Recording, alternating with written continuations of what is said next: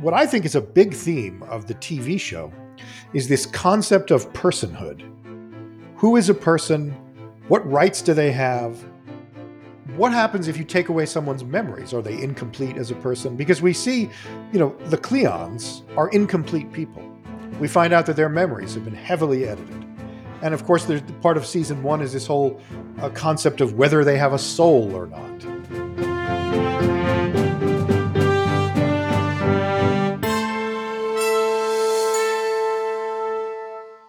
Greetings, friends, and welcome back to Selden Crisis for a conversation with someone who knows just a thing or two about Asimov and Foundation, having helmed a podcast that has plunged deeply into the core trilogy than each of the 2 prequels, along with blanket coverage of each of the first 2 seasons of the Apple TV show. Way back when I began this podcast in April of 2021, and even earlier in the lockdown year that preceded it, I reread the core Foundation trilogy for the first time in several decades and finally got around to reading all the prequels and sequels.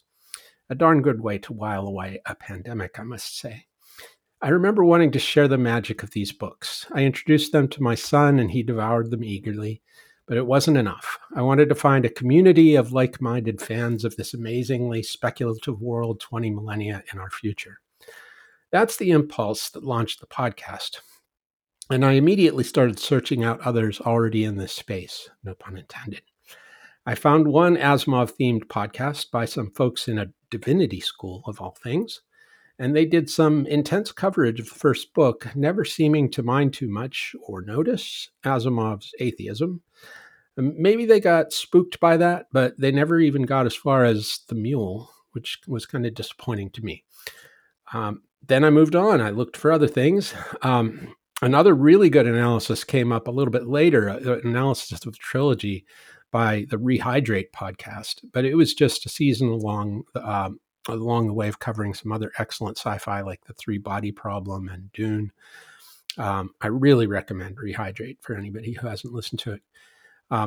I discovered then the Asimov-themed Reddit communities like our Asimov and for better or for worse, made some interesting friends there, just a couple enemies maybe. One day, though, I found a podcast called Star's End, and judging by the name, dove right in. They were focused entirely and obsessively on Foundation and nothing else. Their whole first season was a thorough analysis of the trilogy, and the hosts obviously knew Asimov and the source material through and through. Since then, Star's End has been working nonstop, covering the prequels to Foundation, as well as spending full seasons on each of the 2 seasons of the Apple TV show. I'd found at least a big part of that Asimov community I'd been looking for at last. One of the 3 hosts of Star's End, Jon Blumenfeld, is with me today to talk about his journey with Asimov and his love for Foundation. Welcome, Jon, to Selden Crisis. Oh, thank you very much, Joel. And it's nice to be here as myself, as opposed to the person that we have come to call the galaxy's sexiest librarian, Homir Munn, which I had a tremendously good time portraying Homir on your podcast. I was going to put that in the intro, but I was wondering if maybe I should let people see if they could remember, if they caught that voice. But it wasn't exactly your voice. You made it different. I made it a little different. Yeah. I mean, Homer's a little, he's sort of a stuffy academic. He uses a lot of big words. His language is it's kind of the science fiction writer's image of the educated man. And he has a stutter as well, which I tried to be very, very careful about that. I didn't want to make it into a joke, but it's definitely part of his personality, especially when the plot turns a little bit on the fact that he stops stuttering and becomes a lot more confident. Yeah.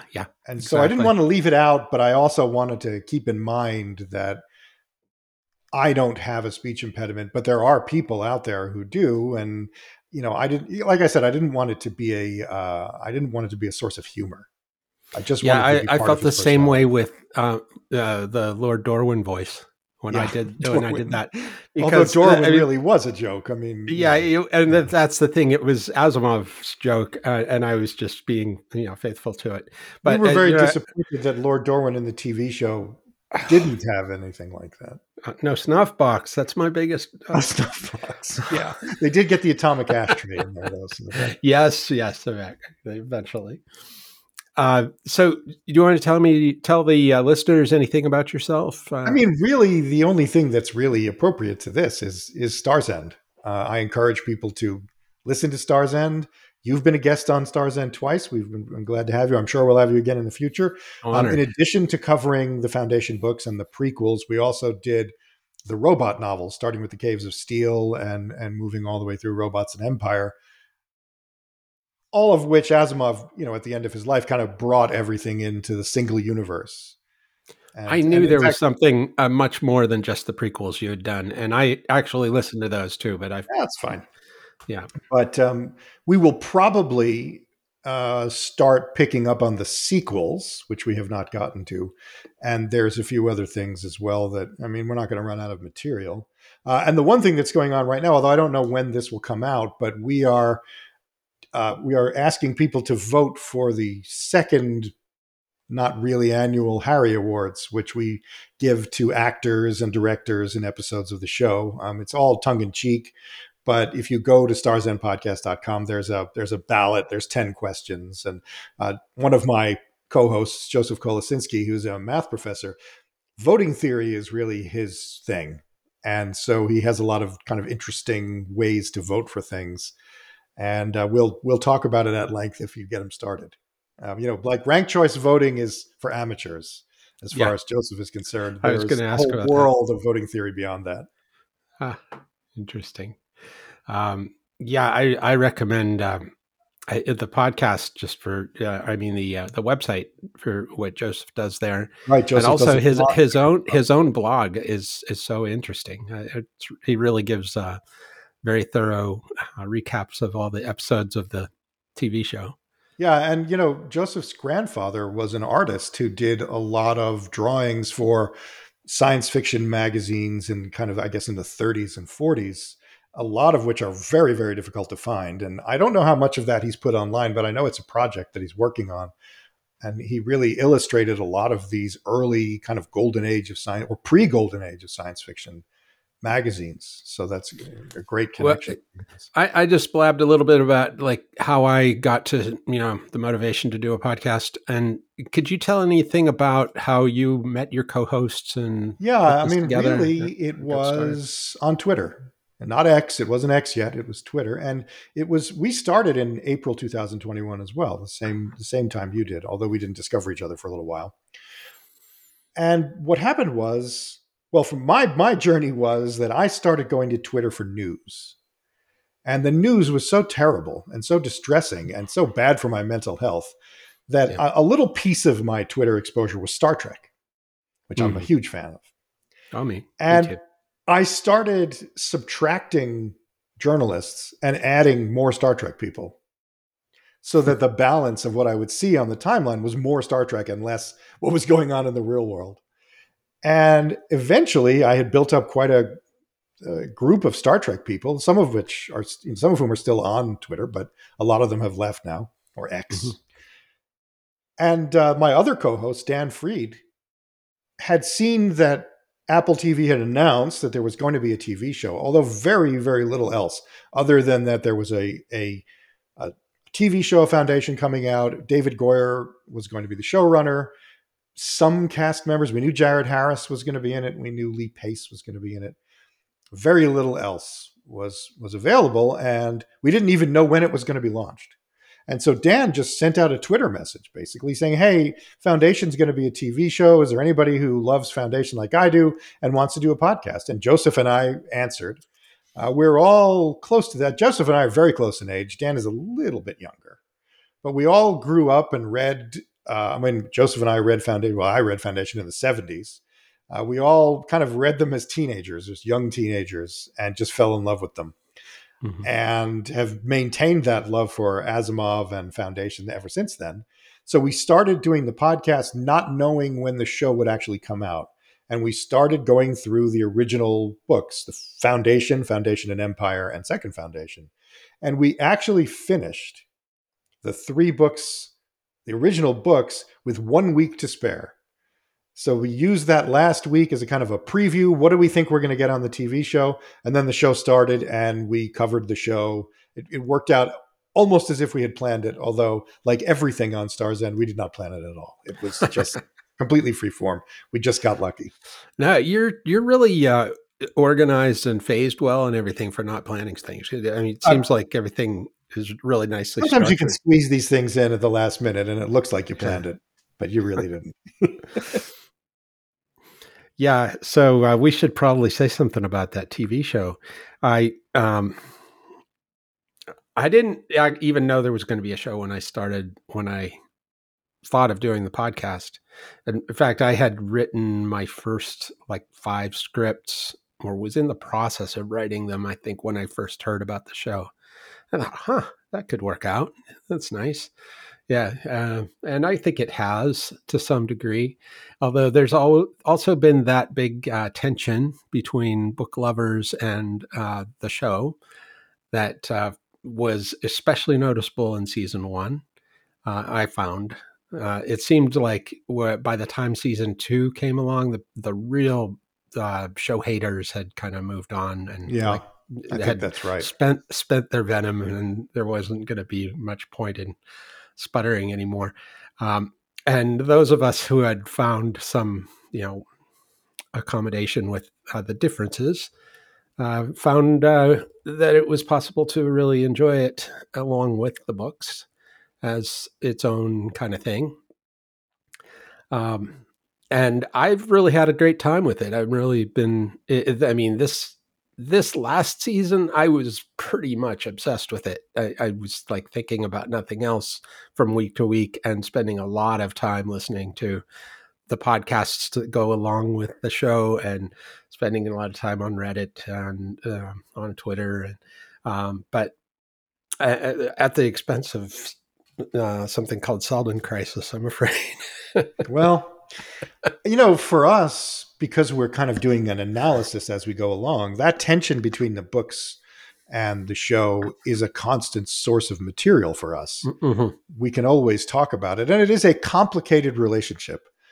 They are constantly dancing around the idea of psychohistory, which is central to the books. And we're always asking, what are they doing with psychohistory in the TV show? There's a few things that I don't like that much. Like they throw out names of people from the book and sort of assign them randomly to various characters. Yeah. And I, even before I saw some of these characters, I said I really don't want them to do that, just so they can get that kind of Leo DiCaprio meme where they go, "Oh, I've heard that name." That's pointing at the screen. That's exactly what happens with me too. It's like Limor Panyats. I'm like, whoa, Limor Panyats, and I know he's just mentioned Panyats too. He doesn't even show up. Yeah, and then Homir Mallow like, pretends to be. What follows it is like this thing. That's not Limor Panyats. What are they talking about? Hey, that's supposed to be Limor Panyats, and you're calling him Homir Mallow. But like the people that are on Terminus, there's Seth Cermak, who really lived hundreds of years before. There's Counselor Sut. There's all these various names that and Counselor Sut. Plus, when they turn them into like from villains to heroes and vice versa, like Sut in the books was a really like he was Mallow's arch enemy. He was, although there was a previous Sut as well. If you really, really read him closely, there's a previous Sut. Either Asimov intended for them to one to be descended from the other, on the or board just liked the name. On the what was that board called? He's on the board. During the whole Anacreon crisis, I believe. One of them is Sut, and then Joran Sut is the one who is Mallow's antagonist later. Yeah. But I think Asimov maybe just liked the name and didn't even realize he was doing that. It's possible. He likes those single 4-letter single syllable names like Sut. So many like that. Yeah. So I don't love that, but also, they did try to address the topic of psychohistory. They did try to come back to it. I think look, I have a reputation on our podcast as being the TV show apologist. I go in and try to say, well, here's why they actually really are treating psychohistory correctly. And here's where they're really, and sometimes I bend myself into pretzels trying to do that because I want to give them the benefit of the doubt. I think and sometimes they come through, and I think you find out later that you were not, you didn't need to bend yourself into pretzels. That's true. They had a plan for some of these things. Yes, and I think they have come through in regards to that. I think they really have done they've addressed the subject, and one of the things that I always say is that if there's ambiguity in the show, and then the ambiguity tends to be between two theories of history, right? There's the great man theory of history and the bottom up theory of history. Psychohistory sort of depends on the bottom up theory of history being right, that historical forces are going to make the great events happen regardless of the, excuse me, regardless of the individual people, the Napoleons and the Einsteins. Like the bottom up theory says those people don't really matter. They appear when they're needed. And the great man theory, which for a long time was the theory of Western history, was that history moves from great man or woman, but of course, history being what it is, it's very often men, from great man to great man, and the events of history follow those great men. So for psychohistory, it really requires the bottom-up theory of history. And so there's this tension. Like we see all these people whose actions really seem to matter, who really are great people.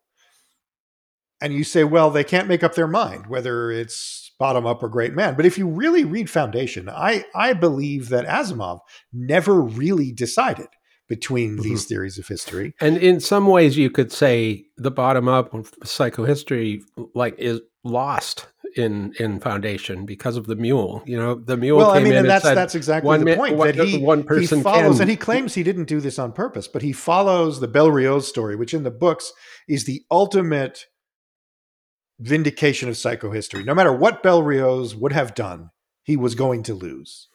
He could not have beaten the Foundation because history didn't matter what individual decisions he made, he was going to lose.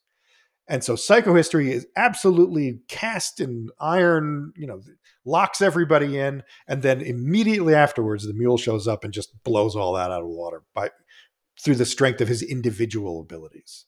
And so Asimov never really settled on it. I think that's why he's so endearing to me, is that it is not like that, doesn't have the typical human trait of like developing a thesis and getting hooked into it and defending it till he dies. Asimov almost like relished undermining his own theory, his own premise, and I think that's true. Again, he says he didn't do it on purpose, but you never know how writers come up with ideas. Well, here's the thing, actually. Yeah, go ahead.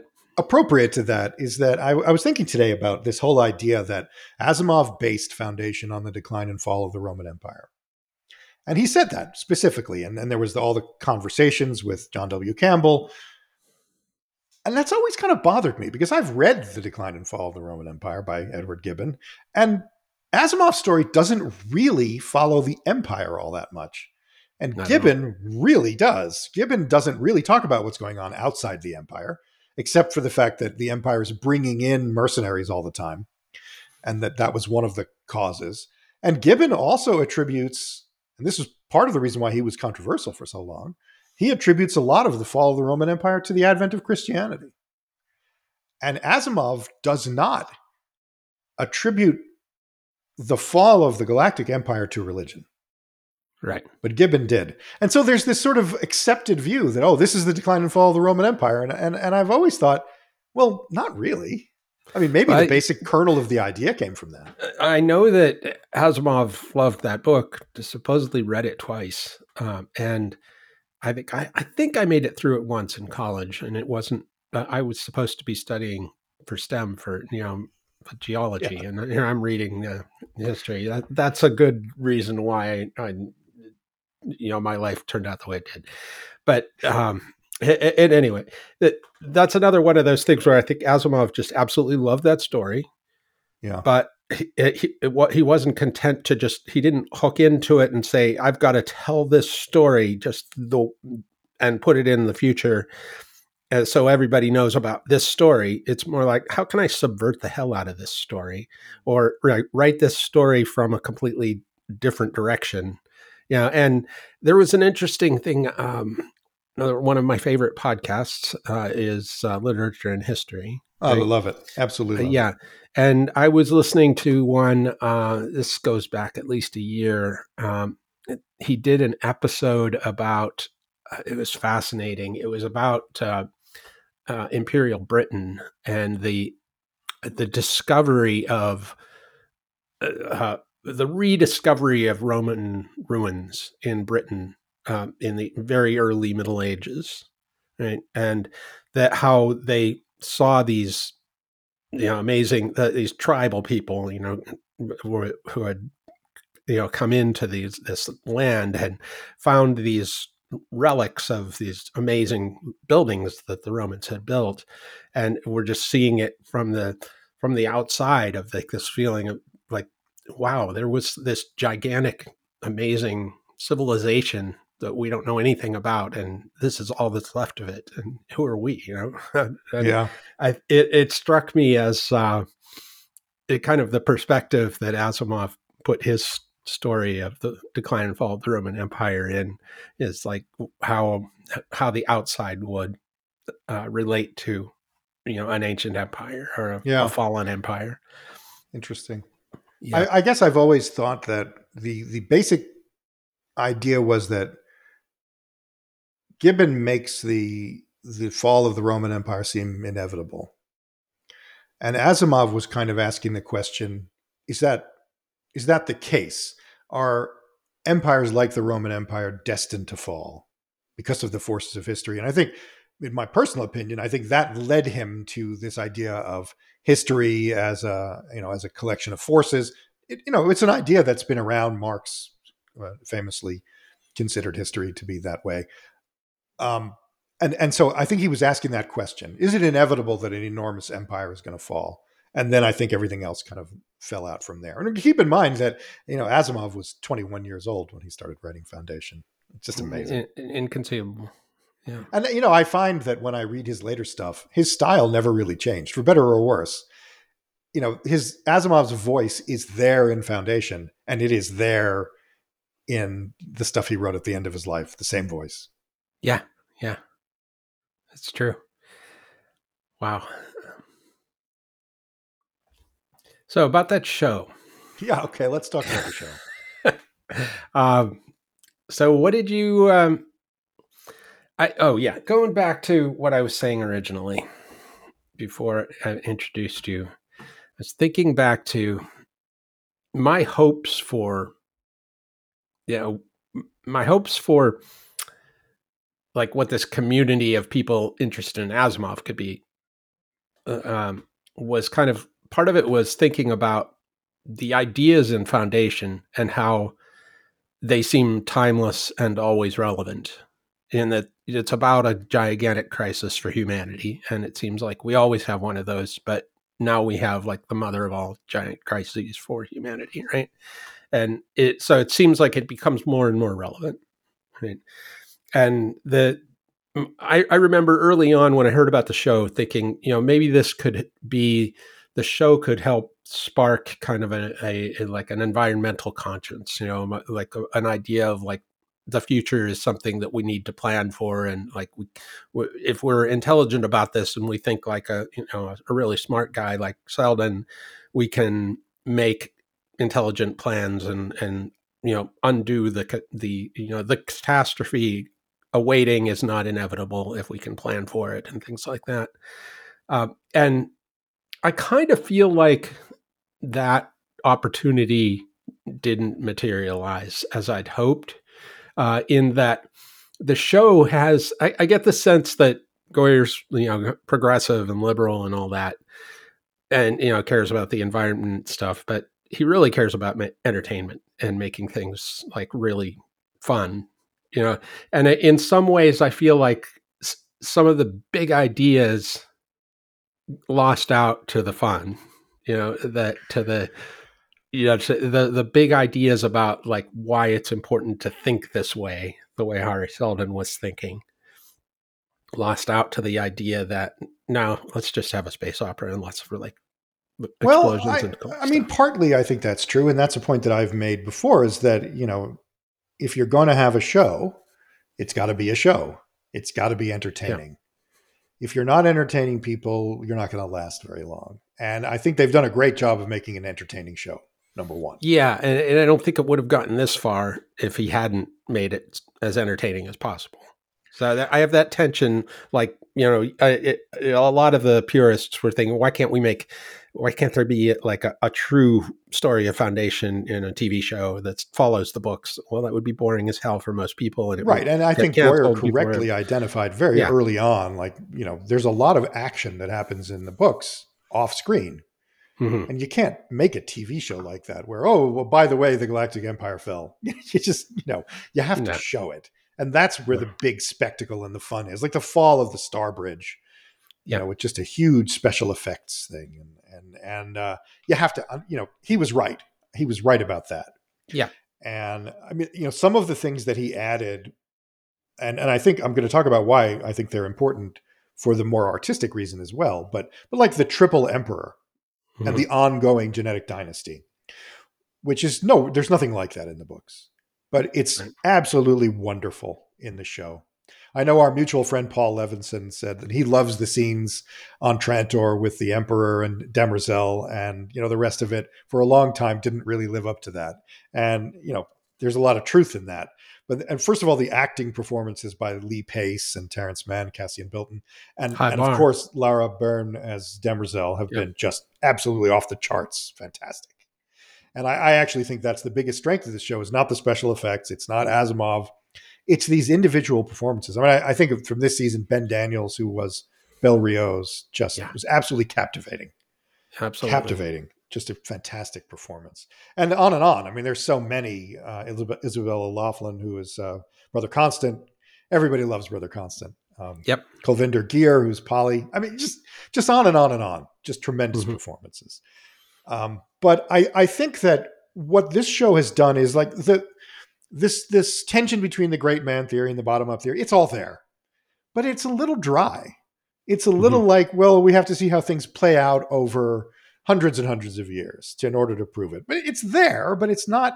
It doesn't suck you in. But what I think is a big theme of the TV show is this concept of personhood. Who is a person? What rights do they have? What happens if you take away someone's memories? Are they incomplete as a person? Because we see, the Cleons are incomplete people. We find out that their memories have been heavily edited. And of course, there's part of season 1 is this whole concept of whether they have a soul or not. And the answer appears to come out in the negative, whatever a soul is. And we continue that theme here. And there's that theme of Demerzel, who has programming. She's a robot. And then she's had extra programming put on top that really constrains her to do things she doesn't want to do. She doesn't have choice.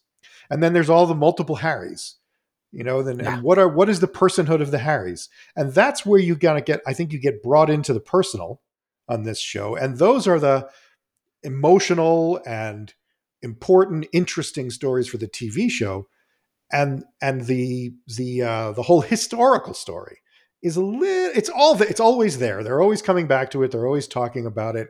We're always evaluating them on it. But it's a dry, long historical thing. We're interested in the individuals. And the show really has been pressing on that, I think, and doing a fantastic job. Yeah. And like you, I was absolutely captivated by season 2 and couldn't wait for the new episode. And I'm so sad that there's only 10 episodes in a season because it's gone now. Yeah. And will we ever see a third one? Well, I think we will. I think we'll see a third one. I feel like there were some signs that the audience I don't know if the audience was bigger for season 2, but I think it was more dedicated. And I think they really developed an audience. And just in my own sort of anecdotal looking around on the forums and on Twitter, the enthusiasm that I saw for the show from people who I had no idea were even interested in the show was much bigger for season 2 than it was for season 1. Now that's completely anecdotal and based on a group of how many people do I really look at on Twitter? Dozens, maybe. So it's not scientific, but it just felt like there was more of an upswell of interest in the show. Well, it's true for my perspective too, and I know you're not a big Reddit fan. I don't think I wasn't until Foundation, until my podcast, really. And really, the only thing I've gotten into on Reddit is Foundation and Asimov. But in the first season, it just became this horrible place that I hated. I mean, it was a love hate. I enjoyed going there. I enjoyed posting there for a while, and met some really interesting people. One of the people I met there became a guest on this podcast. I had never known of him before. He's the historian TCA Akintia that I had on a couple of years ago, and he still posts there. And he always, anytime I see one, he's a boring history fan. So if you ever see a boring history fan, you don't go to Reddit, but if you did and you saw a boring history fan, you'd see this like nice, long, really well thought out, really like pithy stuff. Okay. Anyway, the difference between season 1 and season 2 is dramatic to me on Reddit, because a part of it, I think, goes. I'm going to call out the moderator, Lunchy Pete is his name, on Reddit. He did a really good job of like kind of managing the firestorm towards the end of the first season, and like he created this new Foundation TV subreddit. Before it was just R Asimov, and that one became kind of hopeless because that was where most of the purists were. And but the Foundation TV one also had a lot of people like bitching and moaning, and just like a lot of just chaos going on. And he kind of separated it into two threads for the book readers and the non-book readers. And Gotcha. that really worked. And he really had some really strong moderation policies in place. And it really kind of settled things down. And that was all in place for season 2. And season 2, I think, had really good community around it on Foundation TV. I almost never went to R Asimov. I went there a couple times and they were just ignoring it. Once somebody, I obliquely referenced it and like got chewed out, by somebody like, don't you dare bring up that awful show. And so It's a great show. Yeah. Super entertaining. Over the years, I've been very forgiving of people making franchises out of like for instance, the movie iRobot. A lot of Asimov fans hated iRobot. Thought it was just, the I things I've vaguely seen said remember about it. that movie. I think I saw it, or maybe I just was afraid of it because of so many people talking about how bad it was. Well, From an Asimov perspective. Yeah. I not only liked the movie, I also thought that the story was very true to Asimov, even though it was not one of the iRobot stories. It was basically addressing the 3 laws and how the robots interacted with it, and what would happen when a robot decided to reinterpret the 3 laws. And I thought it was really, look, you can talk about whether you think it's a good movie or not. I liked it. A lot of people didn't like it as a movie. Fine. But as far as this whole like betrayal of Asimov or whatever, I feel 100% the opposite. I think they did a great job of telling us what Asimov thought about robots. Yeah, if Asimov was really spinning in his grave, because of that, if Asimov was really spinning in his grave as much as people have claimed he has over all these years, there'd be a tremendous energy source. Yeah, we'd be able to power the entire country. Yeah, I think he's resting quite comfortably. I think he's fine. I think he would have liked to have lived longer. I think he was still bitching about that. Yeah.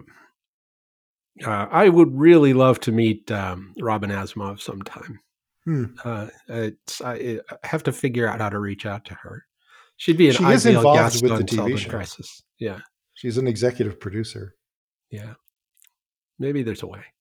Anyway, yeah. So season 2, what made it so good, and what made it so different from season 1? I think part of it was season one had its own Selden crisis of the pandemic to deal with, and the difficulties they had filming and putting a large enough cast together.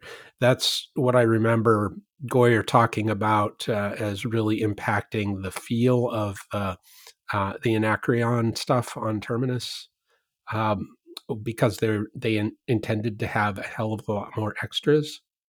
And when you look at those that scene, those scenes of the Anacreonians bursting in and rushing around, it does look really silly in context. And when you think about it, there's not nearly enough people to make that realistic. And that's so that that's kind of an excuse, but other than that, I think there was a big disparity in the quality of the. I don't know if I hate to say the writing, because as somebody who doesn't write screenwriting for TV or anything like that, or anything really fiction writing, and most of the people criticizing the writing are like that. They just say bad writing, bad writing, bad writing of anything they don't like.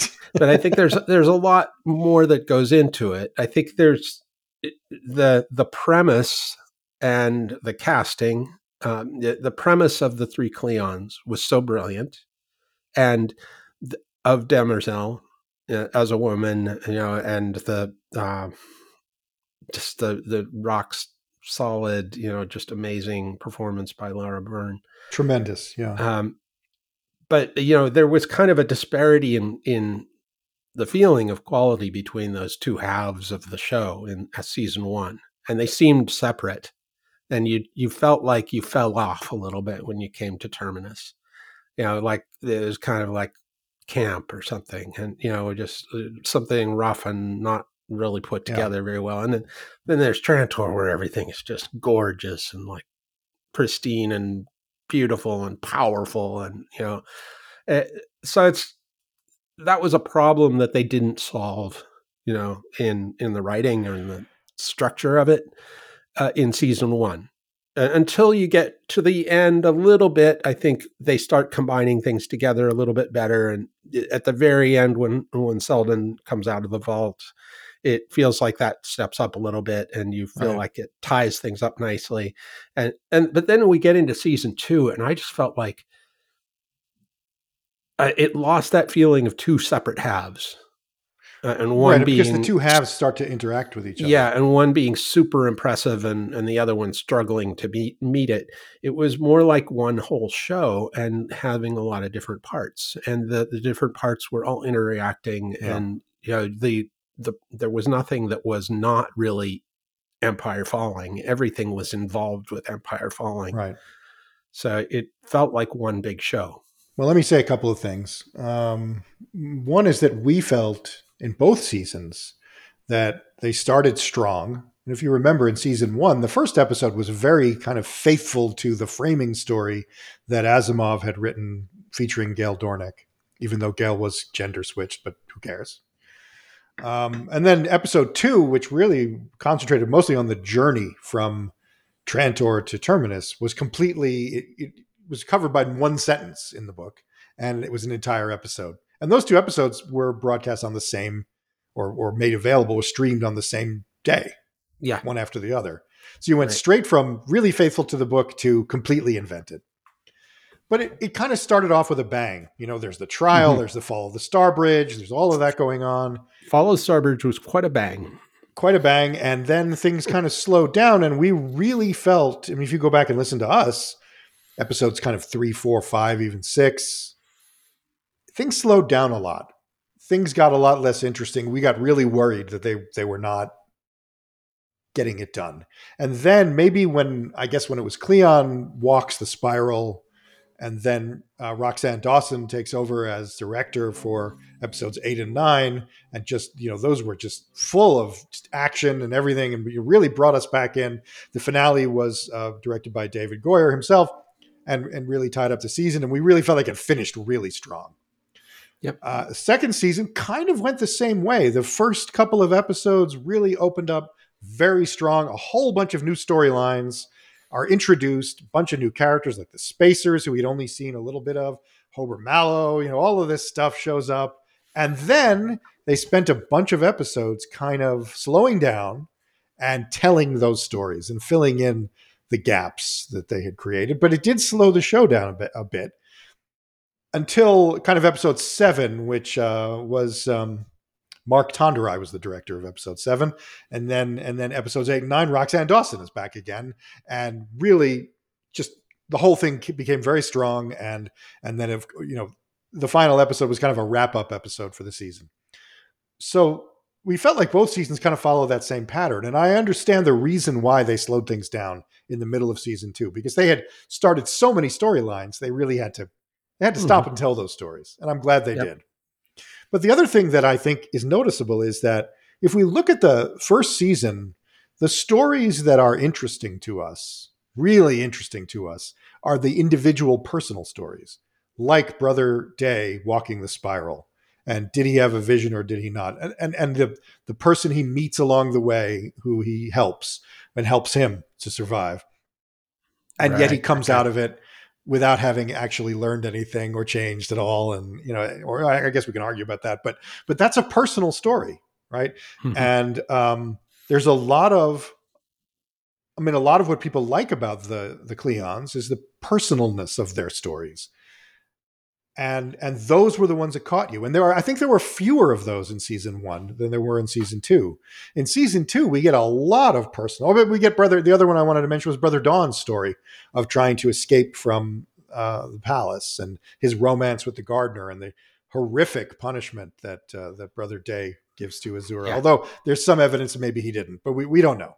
But that's a captivating story, and it's the story of an individual. I want to hear about this evidence at some point. But go ahead. Okay, it's very small, but the story is a personal story, right? It's Brother Dawn rejecting. He's a brother. He's a member of the Cleons who has genetic differences. He's left-handed. He's not supposed to be. He's colorblind. He has all of these differences, and he's trying to escape. And of course, he's a rube and a victim of deception, and the whole plan would never have worked anyway. But that story sucks you in. Like, what's going to happen with Brother Dawn?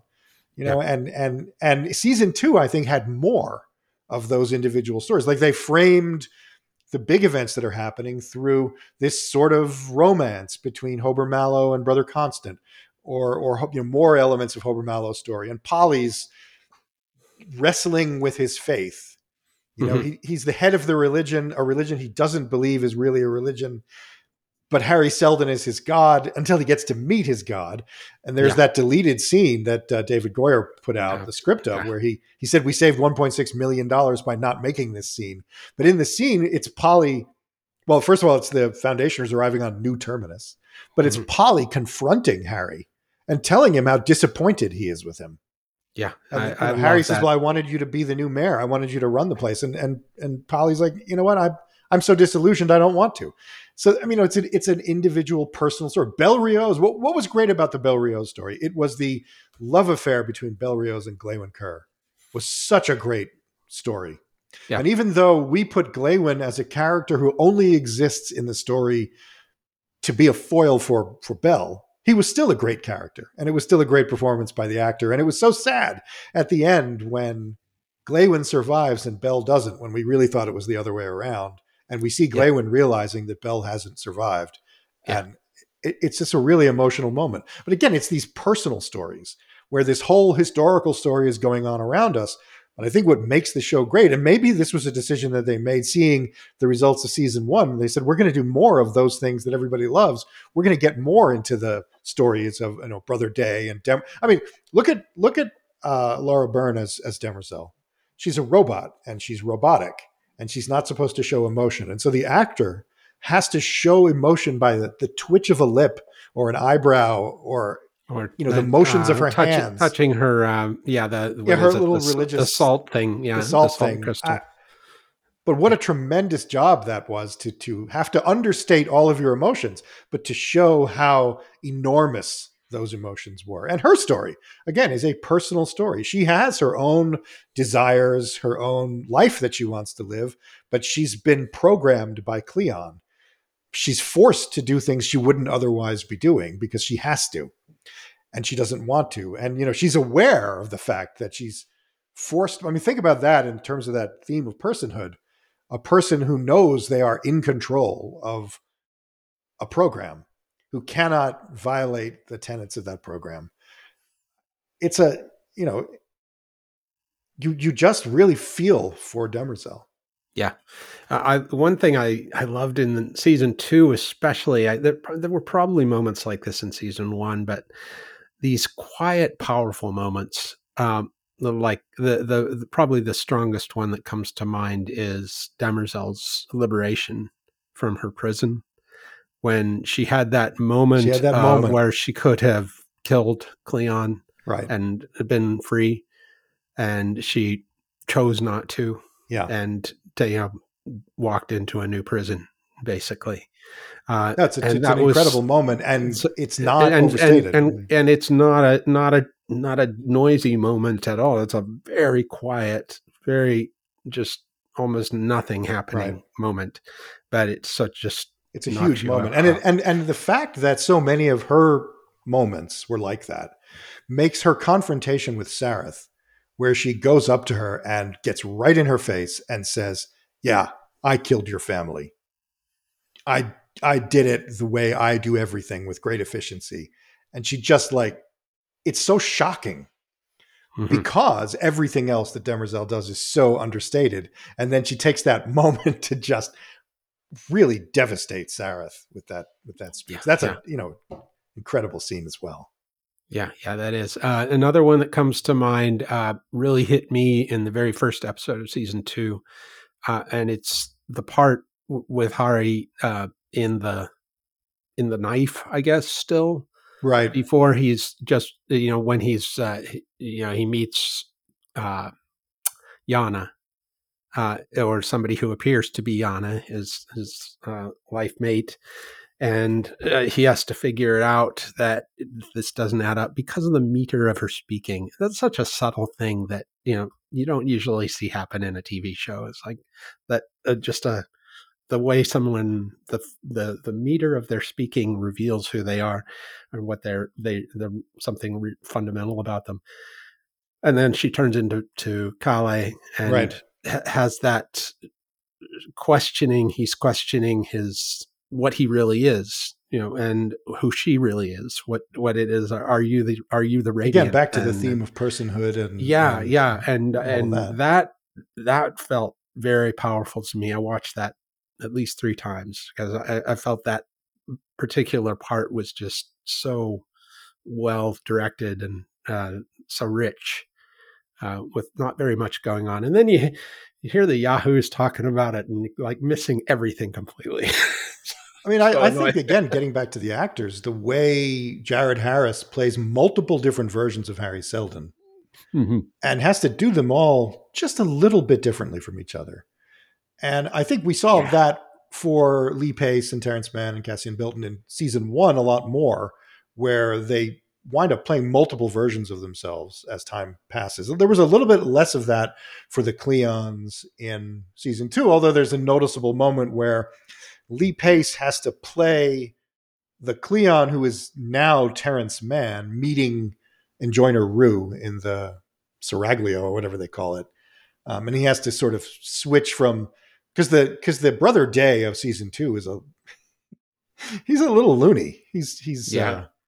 he gets he's standing there naked and says, "Hey, I'm standing here with my manhood flapping around. Somebody get me a towel." I mean, there Yeah. was some great moments And like the that. wink. But like this switching, and there are subtle differences. Like Harry, who was in the knife, is a little unhinged, really. And that never ends. And Jared Harris has to play kind of unhinged Harry. And then when he's Harry in the vault, he has to be the much more kind of calm and sedate, but also incomplete Harry, because a lot of his memories have been excised. Yeah. And then he has to play young Harry, although we made fun of how that happened because they gave him this With the ridiculous wig to wear, which was just so stupid. Which, by the way, they also did with the Louis Perrine character, who they when he was on the ship traveling between Trantor and Terminus, he had a Mhm. stupid curly wig on, and then later on he had very short hair, and that was how they showed him at different ages. And I just But someone needs to tell David Goyer that there are better ways to do that. Jared Harris as student Harry was completely unconvincing. He looked like a 50-year-old man wearing a wig. Yeah, he did. It was terrible. Yeah.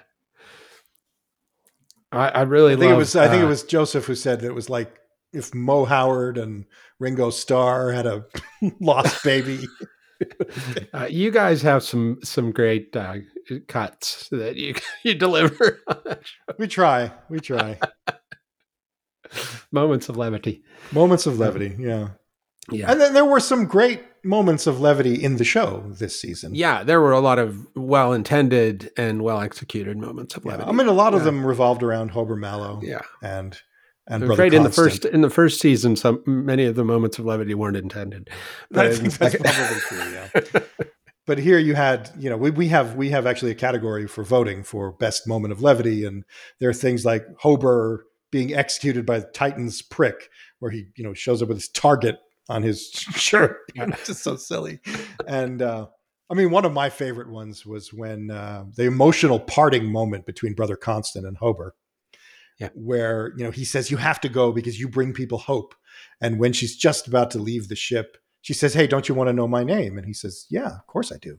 And she says, it's Hope. And he's like, really? She goes, no, but wouldn't that be great if it was?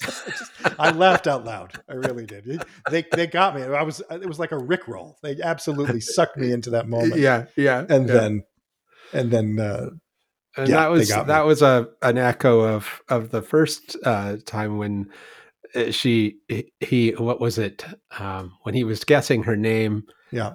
And one of the guesses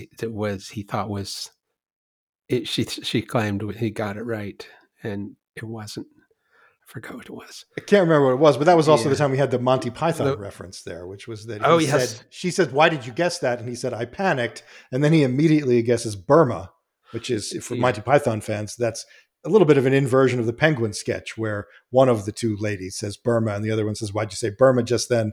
And the first one says, I panicked. And there's no way that was a coincidence. That absolutely was put in there for the aging Monty Python fans like me, who would immediately, again, do the Leonardo DiCaprio. Hey, I see what you did there. I see that. Yeah.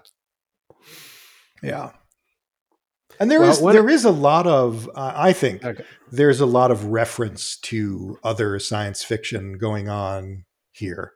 There seems to be a fair amount of Dune. One of the things that I thought when I first saw the first trailer and you see the gigantic palace and the soldiers in uniform walking through, I got a very Dune feel from that. And there's also walking the spiral out in the desert, all of that. I think it repeatedly comes back to that. I think they also the on Una's world with those giant mining machines. Yeah. That made me think of sandworms. Sure. With that, or even just the giant mining machines that they used on Arrakis to mine for the spice. Yeah. So I think there's a lot of kind of tributes going on around here, a lot of little Easter eggs for those who are paying attention, those who watch the show obsessively multiple times when it comes out, which I definitely did this season. I think I watched the average episode probably 4 or 5 times. Not quite as many for me, and I'm now like I haven't rewatched anything for at least a few weeks, but I'm thinking I'm going to do a full season 2 rewatch just for fun at some point. So I always watch the episodes twice because of the podcast. So I watch the first time and don't take any notes. And then I go through it kind of frame by frame and stop it when I want to write something down, because I do a recap of every episode, and those recaps have gotten longer and longer and longer. I mean, at some point, I think at the end of the season, I just said, you know what, if you really want to recap, just go watch the show, because my recap is almost as long as the show. Well, I was thinking of doing like a recap episode of season 2, like we did for season 1 a while back. And then I thought, there's other places where you can go to get really good recaps of this show. I'll just point to them. Well, I try to keep things a little shorter, but I can't help it. I just love to talk. And, I edit the podcast, And so when what we do is we record it on Zoom, and it records each track individually. So I can see Dan's track and Joseph's track and my track and the guest's track. And it's always a little embarrassing for me when I first load them into Audacity, which is what I use to edit.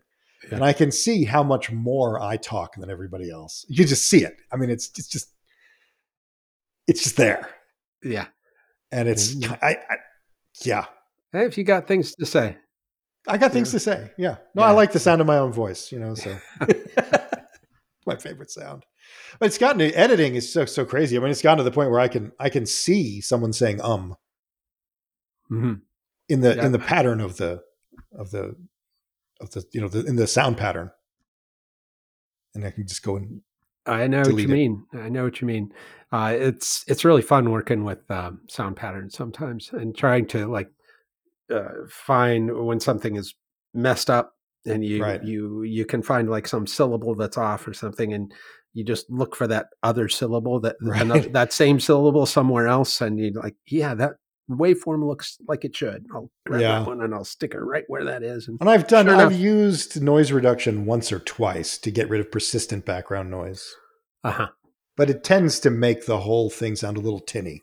So I try not to do that. I've done it a couple times too, and it was definitely better than not doing it because there was a problem that needed to be fixed. So for me, editing consists mostly of taking out as many ums and likes and things like that as I can, and taking out blank space. And it's tedious, really, but I think it improves the final product. Yeah. I do it a lot more diligently on story episodes. Those ones have a higher level of professionalism, I think, for me. Just conversation, I figure, naturally has lots of filler words and things, so it's okay. Yeah, I don't want to disturb the voice of the individual person. Mm-hmm. And that might involve some noise. And so I don't just take out everything. But long pauses between words, with an in the middle of them, I mean, I'll just take that out because nobody wants to sit there listening to that. But like Joseph and Dan and I all have our individual voices. I mean, I say the word interesting way too much. Yeah. And, but I'm not going to completely edit it down because I want to preserve the voices of the people and of our guests as well. And we tend to get a much better response to our show when we have a guest than we do when it's just the three of us. Yeah. Interesting. I think that's probably true for me too. Is that my guest episodes are the most popular. Yeah.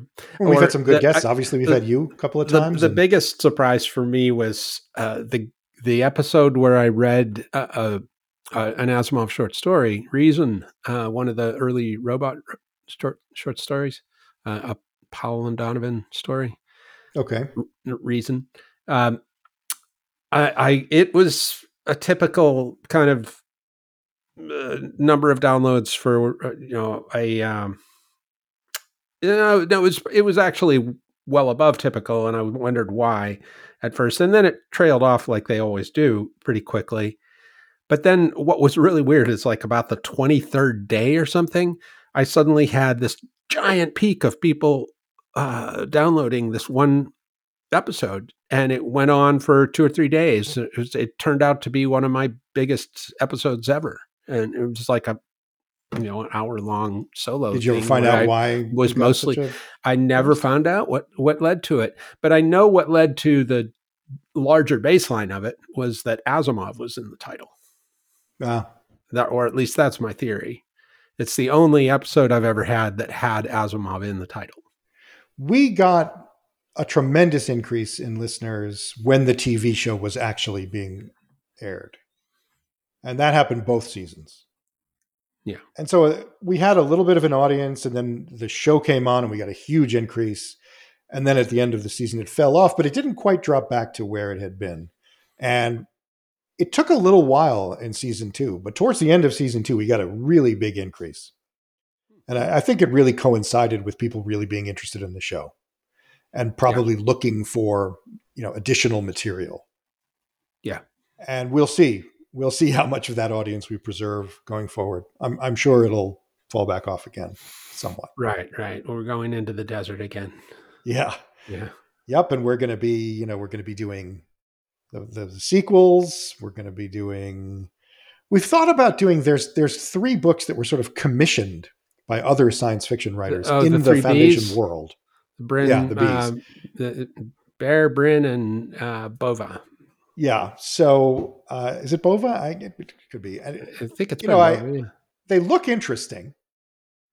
One of the stories I think involves robots that don't have the 3 laws, and a little bit of an examination of that. And that, by the way, is how Asimov wrote himself into Foundation, because he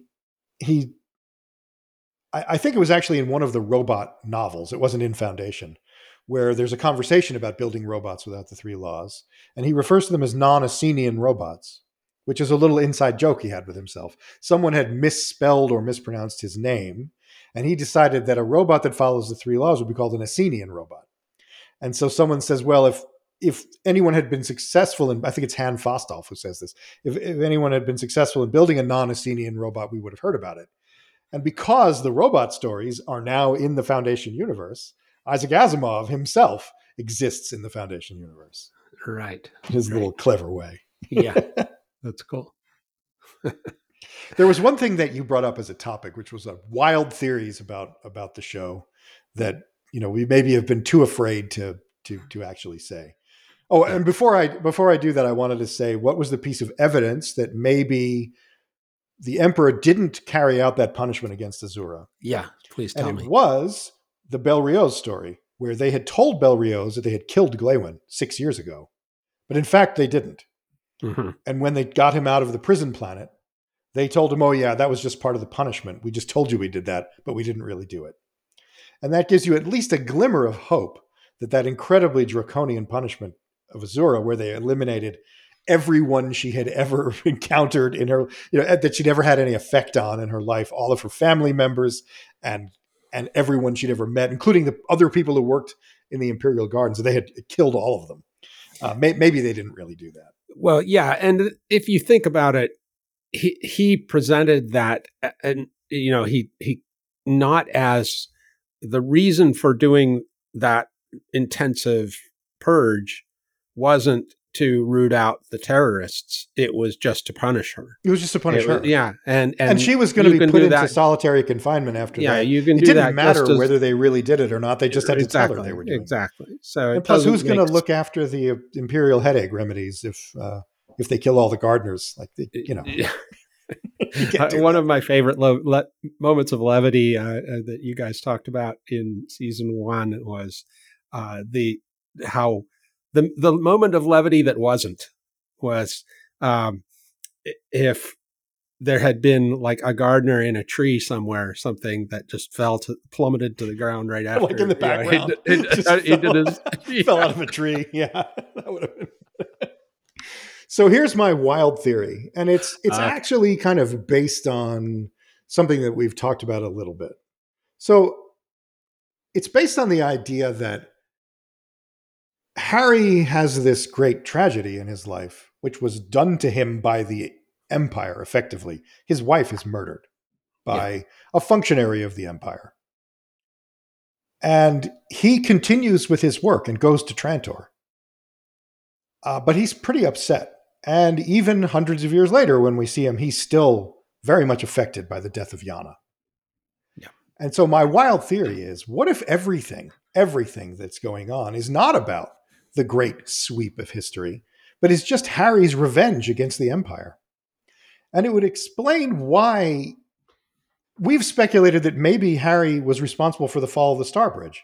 I mean, what I've said is, if you're setting up the initial conditions of the Selden plan, something like the Star Bridge falling is such an enormous event that if you haven't factored it into your plan, it's going to destroy your plan. It's too big.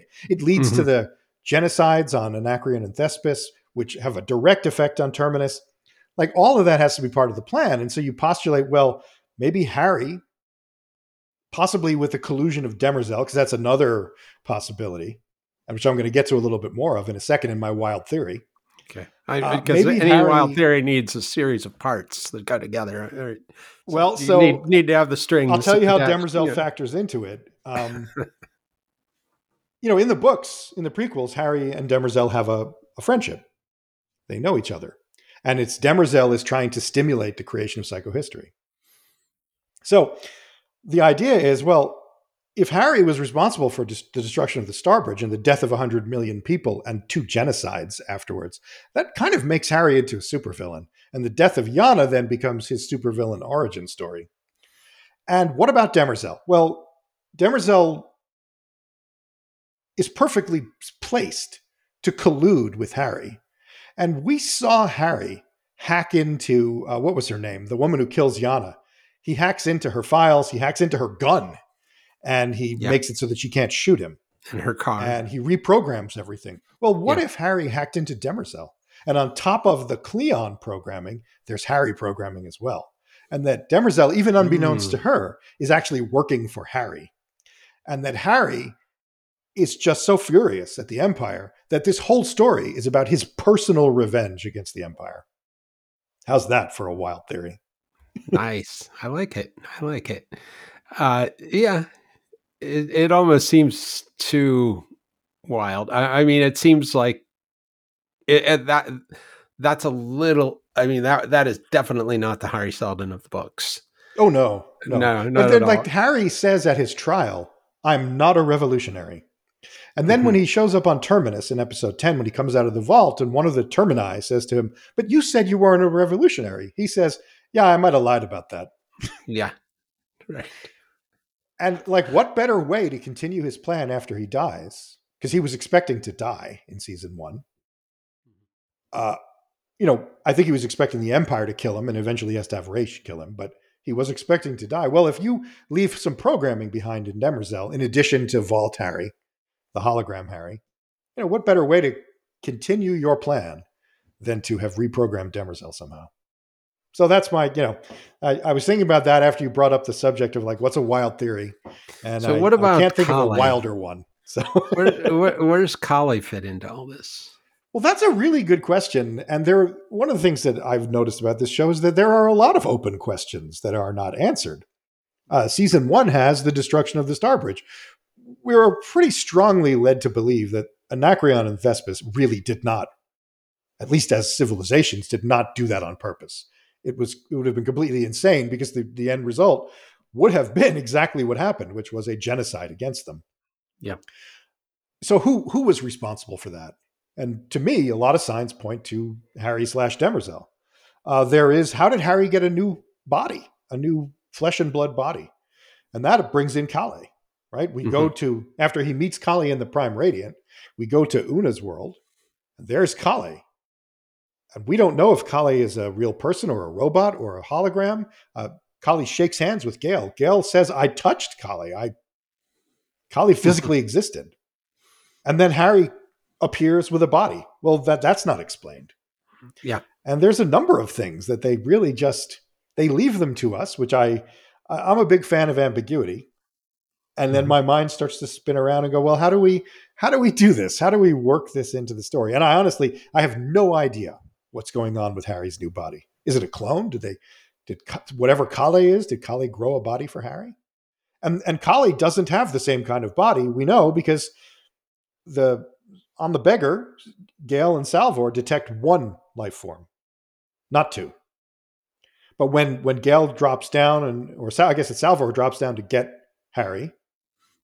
That's right. There's in the eye of the statue, there's Kale. And I guess it's Salvor says, "Who are you?" Well, I don't know if it was Salvor or Gale. Maybe it was Gale. It was Gale who got Harry. Yeah. Gale says, "Who are you?" And Kale just disappears. But who is Kale? So this story has not been Gale in any way developed. Gale felt Kale, but she doesn't know that Kale was human, right? She could have been a robot. She could have been a robot. She could have been.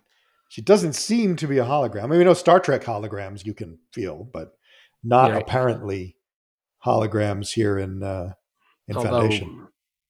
With Hari Tech, you should be able to create a hologram that has any attributes you want, right? I mean, they made a big deal about how when Harry's walking through the desert, he doesn't cast a shadow.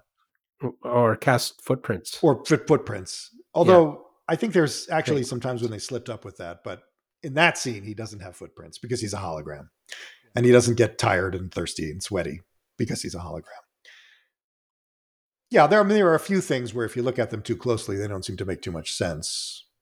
But another thing that kind of disappeared is this problem of why Hari. Remember, Hari was supposed to have a terminal illness. Right. I forgot what it was called. Some syndrome where. Yeah, I don't remember either. And they haven't mentioned that. He's been back as a human. I mean, it's only been a few days in his life of his body, but now he's going into these chambers, these the cryo sleep. Yeah. So does this mean, does he only have a few of these to do and he can only come out for a few days at a time and, he's going to die of this horrible terminal disease? Or did that just like somehow get eradicated? Maybe they eradicated that when they gave him a new body. I don't know. I get confused with Star Trek Picard because Picard had a terminal disease as well, which I guess disappears when he becomes a robot. Spoiler alert for anybody who hasn't watched Picard season 2. But the Hari still seems to, his human body seems to be the human Hari that was in every other way. So, he does. He has all of Hari's memories right up until the point where he dies. Right. Yeah. And yeah, he's definitely, I don't know. I don't know what they're going to do with that. And you're right. It's only been a few days and he's only going to wake up for a few days at a time. Yeah. Over the next 152 years. Is that a good way to keep terminal diseases in check? Is just to cryosleep for a few, well, going back to Star Trek again, didn't Dr. Mbenga put his daughter in the transporter and like lock her in there? That's right. In the to pattern keep her buffer. alive. So that's right. Yeah. I don't know. I've never tried it myself. So I'll have to let you know in 20,000 years whether that's actually a strategy or not for terminal diseases. That's always been the thing about like people who have themselves frozen now and think, someone will wake me up in the future. And I just think to myself, why? Why would someone wake you up? Like, what's special about you that, they would wake you up? Like I had this dinner with Marvin Minsky. Yeah. He's a huge giant of science fiction. Science, not of computer science. And he and this other friend of mine kind of bonded over this cryogenics thing. And I just turned to my friend and said, Jay, if they find both of you lying next to each other, you and Marvin Minsky, and they can only wake up one of them, I'm afraid it's not going to go well for you because that's Marvin Minsky. Yeah. Yeah. Yeah. I don't think so. It would go well overall, I recognize the differences. Some of the things that they've changed are some of the best parts of the show, like the Emperor, the Cleons. Sometimes I wish they had, adhered closer to the book. As I said, sometimes I bent over backwards into a pretzel trying to make it like, oh yeah, psychohistory was really at work here. They shocked me when they destroyed Terminus. I was very surprised. We all thought somehow that's going to be undone. And guess what? Yeah. It is not being undone. I thought that they undid the killing of all the people. I thought that was a little sloppy. Yeah. But I think the way Goyer justified it is he said, well, we did kill off 6 real important characters. I was surprised they killed off Salvor Hardin. That was a shock. Yeah. I thought that the better solution, and I have said this on our podcast, the better solution to the problem of Terminus would have been the solution that the Second Foundation used in Second Foundation, where a bunch of people sacrificed themselves to pretend that they were the whole thing. Yeah. And they knew that they were going to be either sterilized or just outright killed.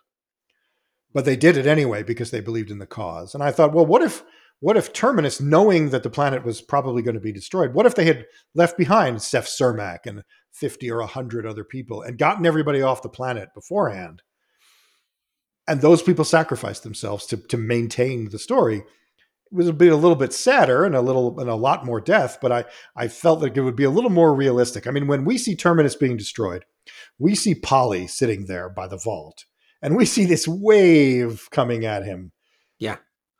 And yet I have to watch it again because apparently there's also like a flash that seems to be the indication that the vault is going out and grabbing everybody. Yeah, but it doesn't seem to be grabbing Polly. So I don't know. From a storytelling standpoint, I thought that was sloppy. Yeah, I did too. I kind of forgave it eventually but it bothered me while I was watching Like it. one of the things that Polly says in that unfilmed scene, Yeah. he's upset that Selden sent him into absolute mortal danger, fully expecting him to be killed. And we remarked on it at the time. Like, isn't Polly being sent into incredible danger? And Polly confronts him with that and says, "You sent me off to be killed." And what he says is, "I was perfectly willing to go off and be killed, but you didn't tell me. You didn't ask me. Why not? You should have." And it's a really good moment, I think, Hmm. in a cut scene that Polly is like, "Yeah, I would have happily gone and died for the Foundation, but why didn't you give me the chance?" Yeah, that's such a shame. I have to put it in the show notes where people can go to read that script because Yeah, it's quite a scene. it That is quite a scene, and again, it points up the difference between Vault Harry and Flesh and Blood Harry. Is that Vault Harry seems to have a kind of an instrumental view of people. Like, yeah, some people are going to die. Warden Yeager, who Vault Harry incinerates. For what? Why? One of the questions Polly asks is, "Why did you do it?" And he says it was for effect. It was because a god has to do whatever. It was completely unnecessary. But Vault Harry seems to be willing to do that. And there's this whole question of how much empathy does Harry have for people? And maybe the reason why Flesh and Blood Harry was given a body was to reconnect him with his humanity. That when he was a maybe. hologram, he was getting that way as well. He says to Gale, there's nothing you can do about Salvor dying in the future.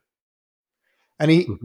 he has, when he was Flesh and Blood Harry, he has much more empathy about Salvor and says, here we are trying to save the galaxy, and we can't even save the people we love, which I believe is something that Gale said to hologram Harry when he was still a hologram. And he Mm. kind of brushes it aside. But when he's human Harry, he feels it more. Right. And we really see that's a big difference between Vault Harry and Flesh and Blood Harry, is that level of empathy. There's that scene I think it's in the final episode, where he's trying to help Gale get over the death of Salvor. And he talks about Yana and how he knows how it feels to lose people and how it changes you and how you have to keep, he used that to keep him going. And it's the first time we hear Harry really talking that emotionally about other people. Mhm. And of course, it goes back to the wild theory about the whole thing being his revenge. Just throw that in there.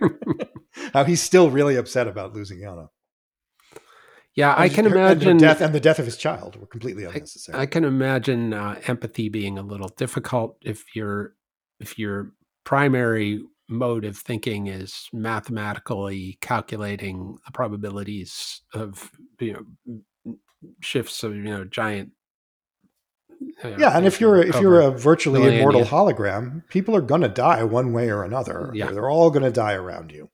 And yeah. if you have to use some of those deaths to make your plan work, well, you know, 50 or 60 years later, they were going to die anyway.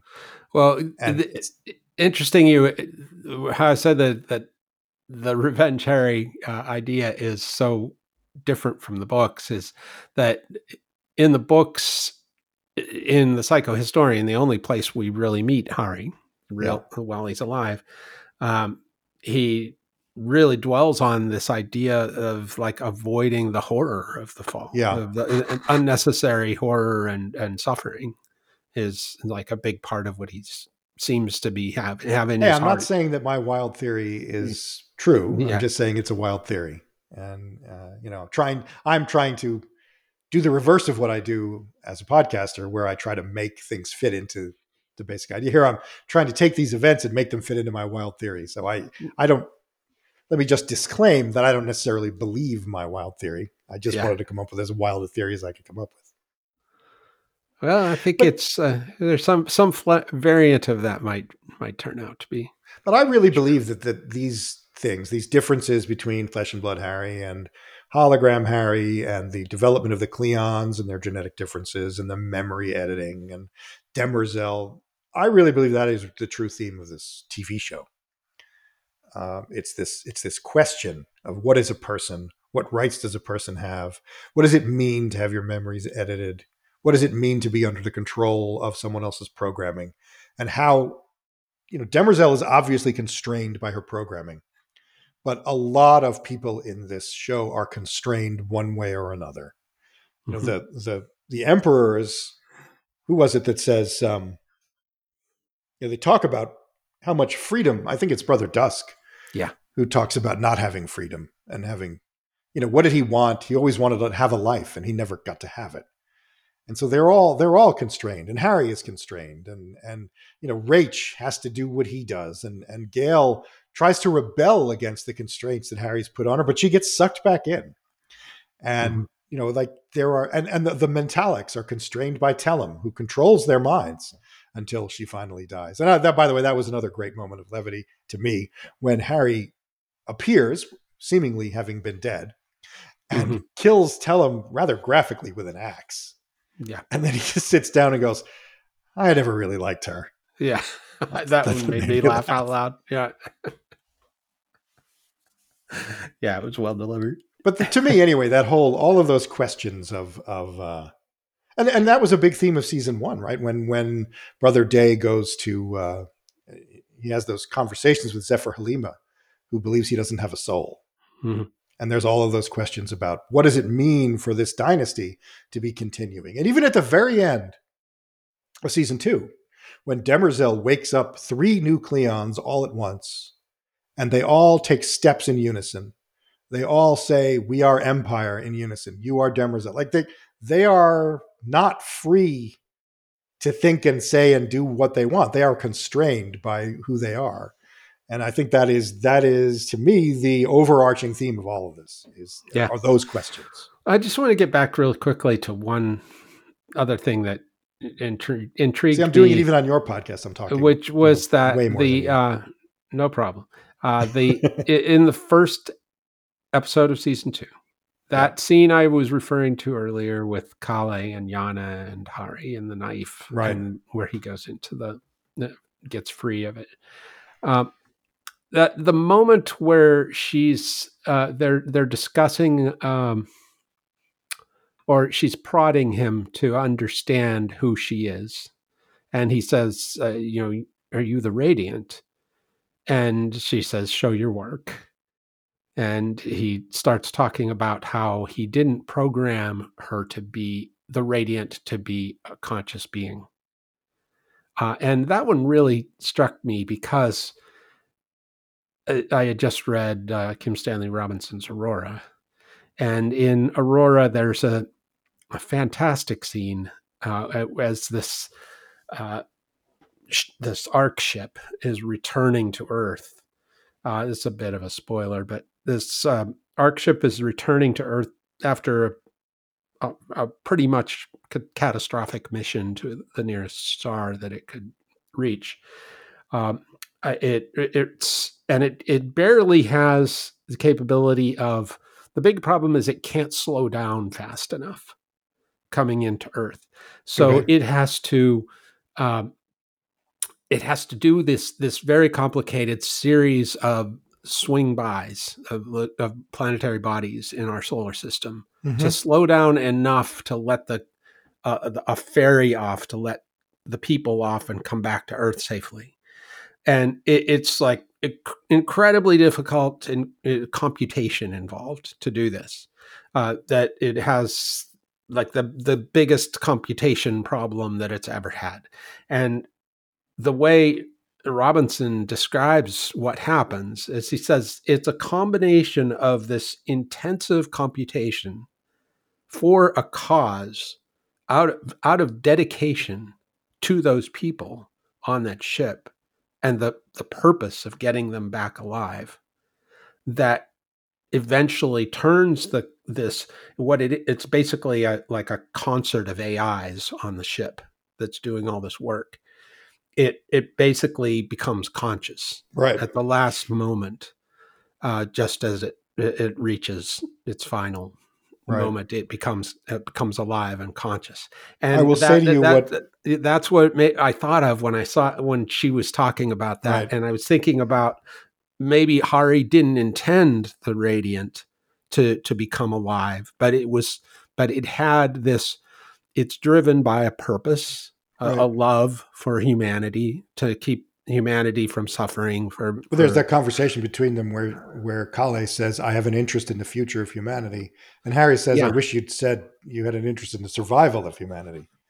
right, And her right. response is, "Well, aren't the two of them the same thing?" But still, Yeah, yeah, and but the it, maybe there's this idea that the radiant has become a conscious being out yeah. of that process, and that's something I really hope they kind of follow up on. Well, so And that was one of the things that they teased, as you say, in episode 1 yeah, of season 2, and they never came back to it.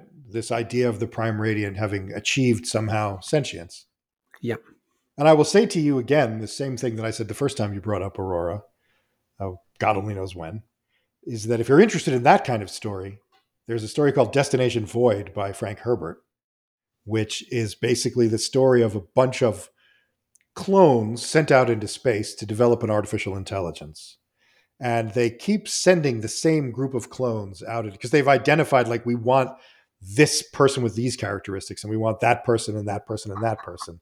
And they keep sending them out into space and putting them under stress to try to get them to develop an artificial intelligence. And this is the story, not to give away too much, of the group that succeeds. And at the very end of the book, they succeed, and then something happens. But, I highly recommend it.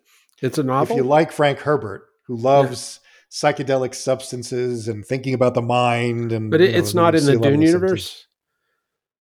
It is not in the Dune universe. No, Okay, interesting. it's way closer to our history. Hmm. The Dune universe is many thousands of years in the future of our history, and Earth has Did been he write it lost. earlier or later? Do you know? I'm not sure. I'm not sure when he wrote it. He did write at Hmm. least one. I think he wrote 2 sequels to it. The sequels are not fantastic, but Destination Void is Hmm. Okay, I'll look into highly that. worth it. It's It's short add it too. to my It's monstrous queue of things that yeah, I no, like I know. reading. Yeah. I can recommend all I want, but that doesn't. But yeah, no, I haven't read Aurora, and I it sounds interesting to me. Oh, you got to read it. Although I can't say that I loved every aspect of it. There were, and when you read it, I think you'll understand what I mean. Yeah. A lot of people had the same reaction, and it's not that it's bad writing; it's like beautifully written. It's just the concept I've that's read quite a bit disturbing. of KSR stuff, and I don't always agree with everything he says or Yeah, love. I mean, I read the whole Mars trilogy, and it is really long. I love the Mars trilogy. And I mean, I I've just read thought it that I I could think have three done with a little times. bit less of people getting together in conferences and arguing with each other. Like, he could have done that maybe once instead of He loves his conferences. constantly. He definitely loves his conferences. There's one in Aurora too. But I've read Salt, which I thought was very good. Years of Rice and Salt. Years of Rice and Salt, sorry. Yeah. Yeah. And then there was one I read about it was written fairly recently. It's about kind of a caveman who Oh we just yes. sort of see the Yeah. history of his Yeah. life. Loon. Yeah. It's a, Okay. Loon. I think it's called. And I thought Yeah. that was very good, actually. Yeah. It was. That's another one of my favorites. It's he has such range, that he can write something from 30,000 years ago to 30,000 years in the I future. thought it was very, That can. I think it was when you interviewed him, or maybe it was a different interview that he did, when he talked about the Mars trilogy and Mhm. said, as far as colonizing Mars, if he had known then what he knew now, he would have been a lot less optimistic about the possibility of a Yeah, Mars absolutely. He colony. said that when I interviewed him, and he Yeah, says that I in thought that was other fascinating. times too. Yeah, he's definitely made a turn in his perspective about the human future. The way he thinks of the human future is that we really have a colossal human emergency in the next 30 years or so. And in this, if we can, but he's not a total pessimist. He thinks that if we can get our shit together and handle this next 30 years, that things could get really rosy beyond that. Because then by having handled that problem, we can basically handle anything, because this is the inflection point that Well, we have to deal with. But humanity is humanity. yeah, I know. Can't be trusted. Yeah. Oh yeah, I hope there's some hope for us. I mean, at the age you and I are, 30 years from now, Yeah. I don't know if it's going to matter to us too much. Did we talk about robots enough? We haven't Uh, talked about robots enough. No. yeah, and I was going to say how I discovered Asimov was really interesting and not quite the way most people do, I think, in that my dad was a big science fiction fan and had a home library of all sorts of science fiction books. And he had one fairly thick volume called The Rest of the Robots, Uh huh. which it turns out was the stories that weren't in iRobot, that were robot stories, which is how most people are introduced to Asimov's stories, is through the robot stories in iRobot. And I got to those much later, after I'd read all the rest of the robots. But at the end of the rest of the robots, it had two short novels, The Caves of Steel and The Naked Sun, Wow. the first two of the robot series, Right. because he hadn't written the other two yet. Yeah, that book came out back this was like in the 60s or something, 60s or early 70s. Right. People were Uh, always trying to get him to write more of what he'd already written, and he was always Yeah, resisting yeah. it. And so I didn't get to read the last two of that series. I went back, and after I finished reading all seven of the Foundation stories, I went back and I read the two books. I still have the rest of the robots on my shelf, so I read those two novels again, and then immediately went to the library and got the next two, and read through those, and I just loved. Uh, Robots of Dawn and Robots in Empire. Uh, Definitely some cringy stuff. Anytime anytime Asimov is writing about women and involving women in his stories, in anything like a romantic story, you're going to be having some cringy moments. And Yes, and um, we have not shied away from that on Star's End. yeah, We have definitely taken a cold, hard look at that. We've yeah, attributed it to various things. I mean, some of it is that, Asimov was started writing these stories at quite a young age. And yeah, growing up, he went to a boys' school. right, He right. probably never met a woman for a long time The until way too he late in he life. kind of met one. I think he was given introduced to his wife to be and said, "You're going to marry this woman for But he various did have, reasons." I mean, Asimov's attitude towards women, it's not like it was a product of his time. People called him out on it. Yeah, And he said, "Too bad, I'm Asimov. I get to be grabby. I like having sex, and I think I'm really good at it, and just stuff that just makes you just wince." And yeah. yeah, the way characters, even in the Foundation stories, when they meet a woman, they look the woman up and down, and they talk about breasts. I mean, The yeah, the it thing really with is when cringy. he meets that woman on the first Golan Trevize, I forgot what the world is called in.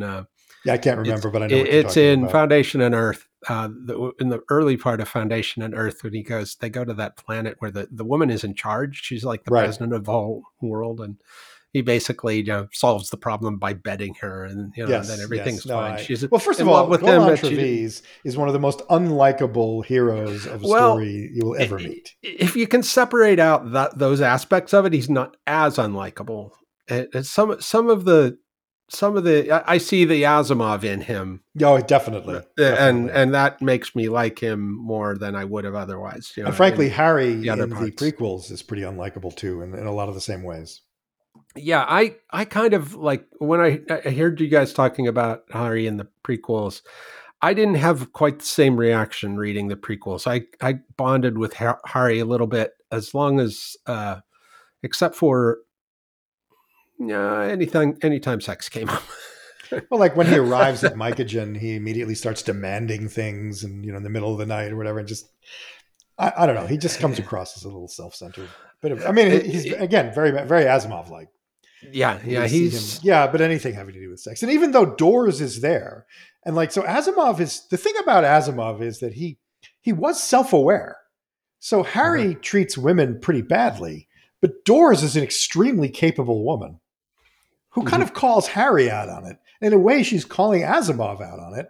He doesn't stop doing it, but he has characters inside the story kind of looking out at the pages of the book going, you know what?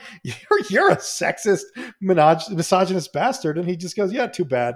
Like to his own characters. I mean, it's one of the things about Asimov that I will always bring up is the way he interrogates himself. Like he made the 3 laws of robotics, and they're great. They're fantastic. And then he spent the rest of his writing career interrogating those laws. What if we weakened the first law? What are the implications? Like all of the iRobot stories are kind of mystery stories that turn on some tension between various aspects of the 3 laws. And what is the ultimate, the whole creation of the 0th law is like, well, what is the ultimate, the reductio ad absurdum of the laws? Well, the robots are going to create a 0th law that means that they have to protect all of humanity. But even that, like the robots look at that and go, that's too much. And that's why there are no robots originally in Foundation, because the robots removed themselves. And he never stops in his career interrogating the things that he's written before. And I mean, like I've seen writers who do the same thing he did, where they try to unify their various worlds that they've created. It seems to be an urge that writers get as they approach death. I don't know why, but I've never seen anybody consistently looking back and going, well, what are the implications of what I said 30 years ago?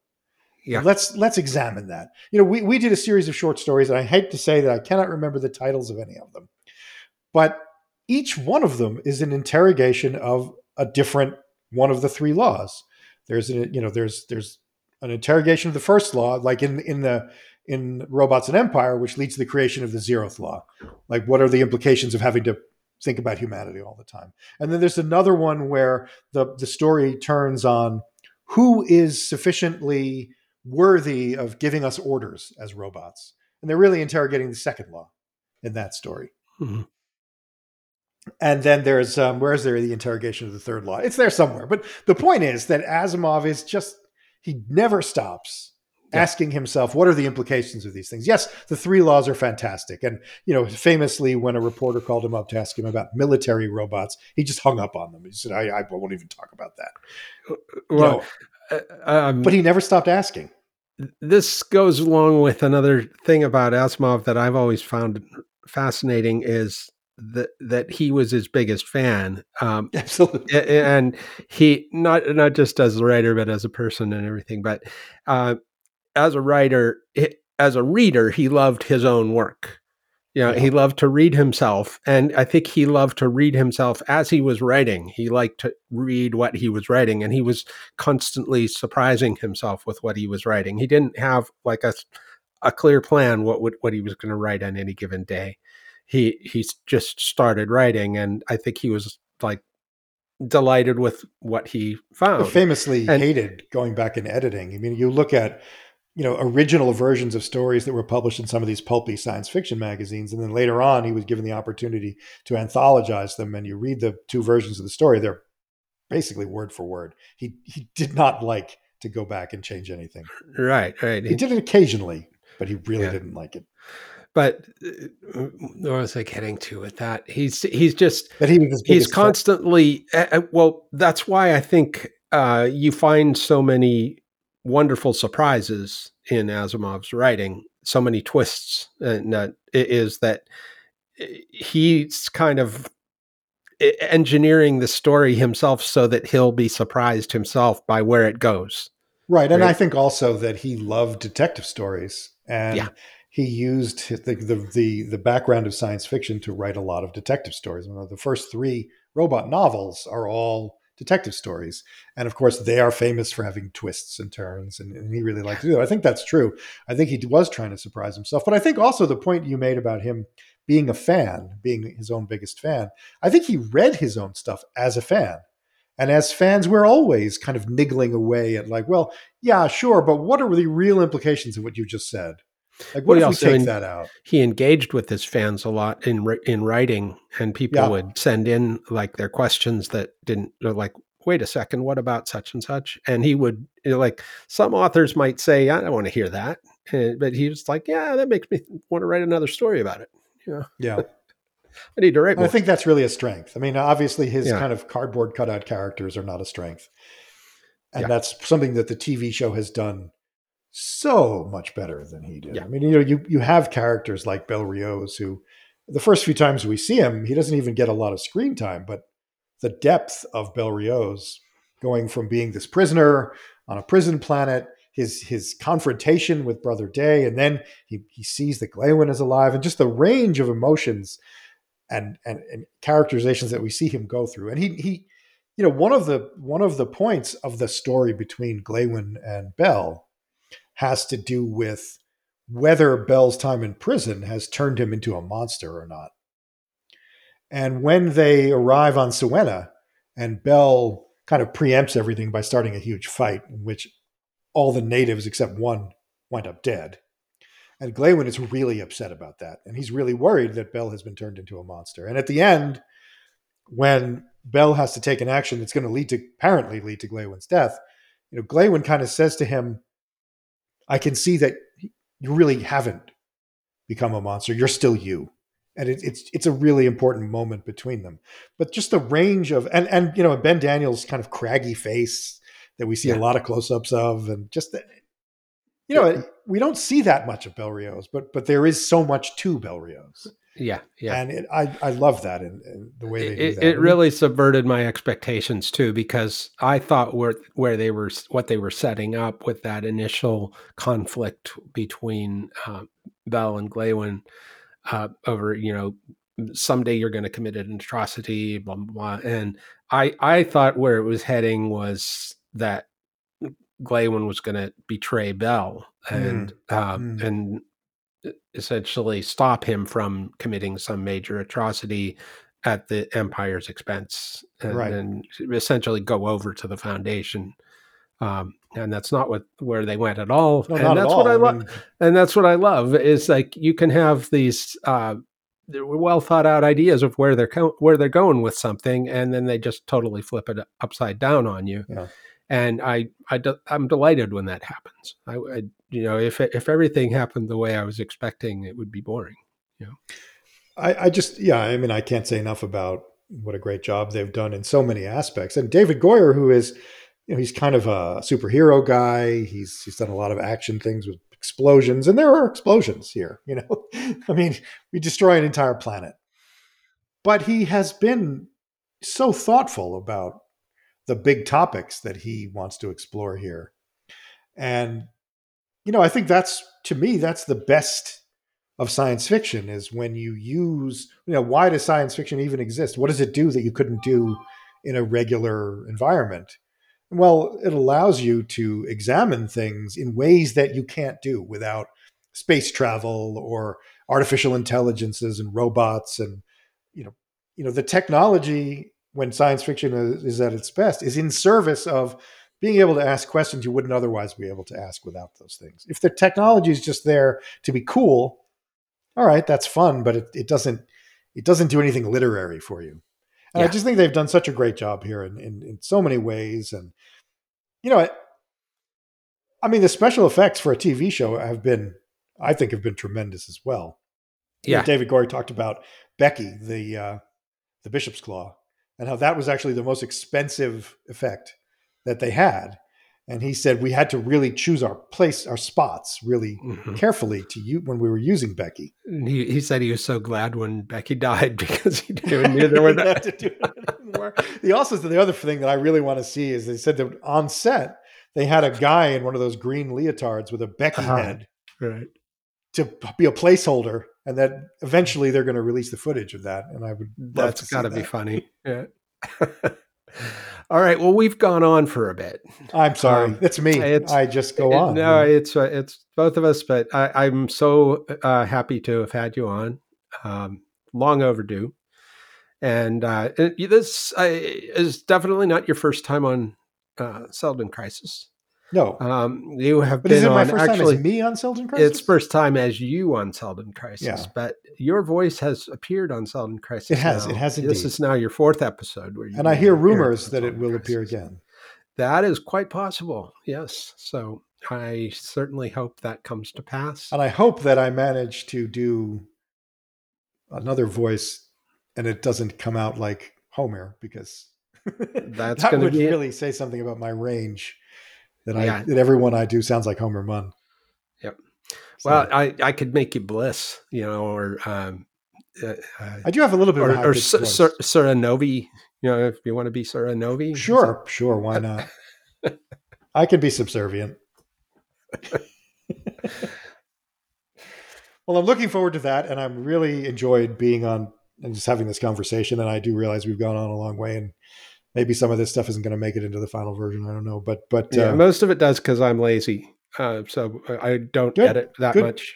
I will edit the worst stuff. I'll look for that really big blip I saw earlier. There was a big blip. Yeah. Well, thank you for inviting me on, Joel. I really appreciate it. And I'm sure that the time will come when we invite you back onto Star's End again, because we love having guests, and you're a very good guest, and we like your perspective on things. I'm happy to do it at any time. It's easier being a guest than a host. You don't have any responsibilities when you're a guest. You just show up. I try when we have a guest. I try to shut up a little bit and let the guest talk. I'm not sure how successful I am. All right. I'm going to say goodnight, and we'll talk to you later. Good night.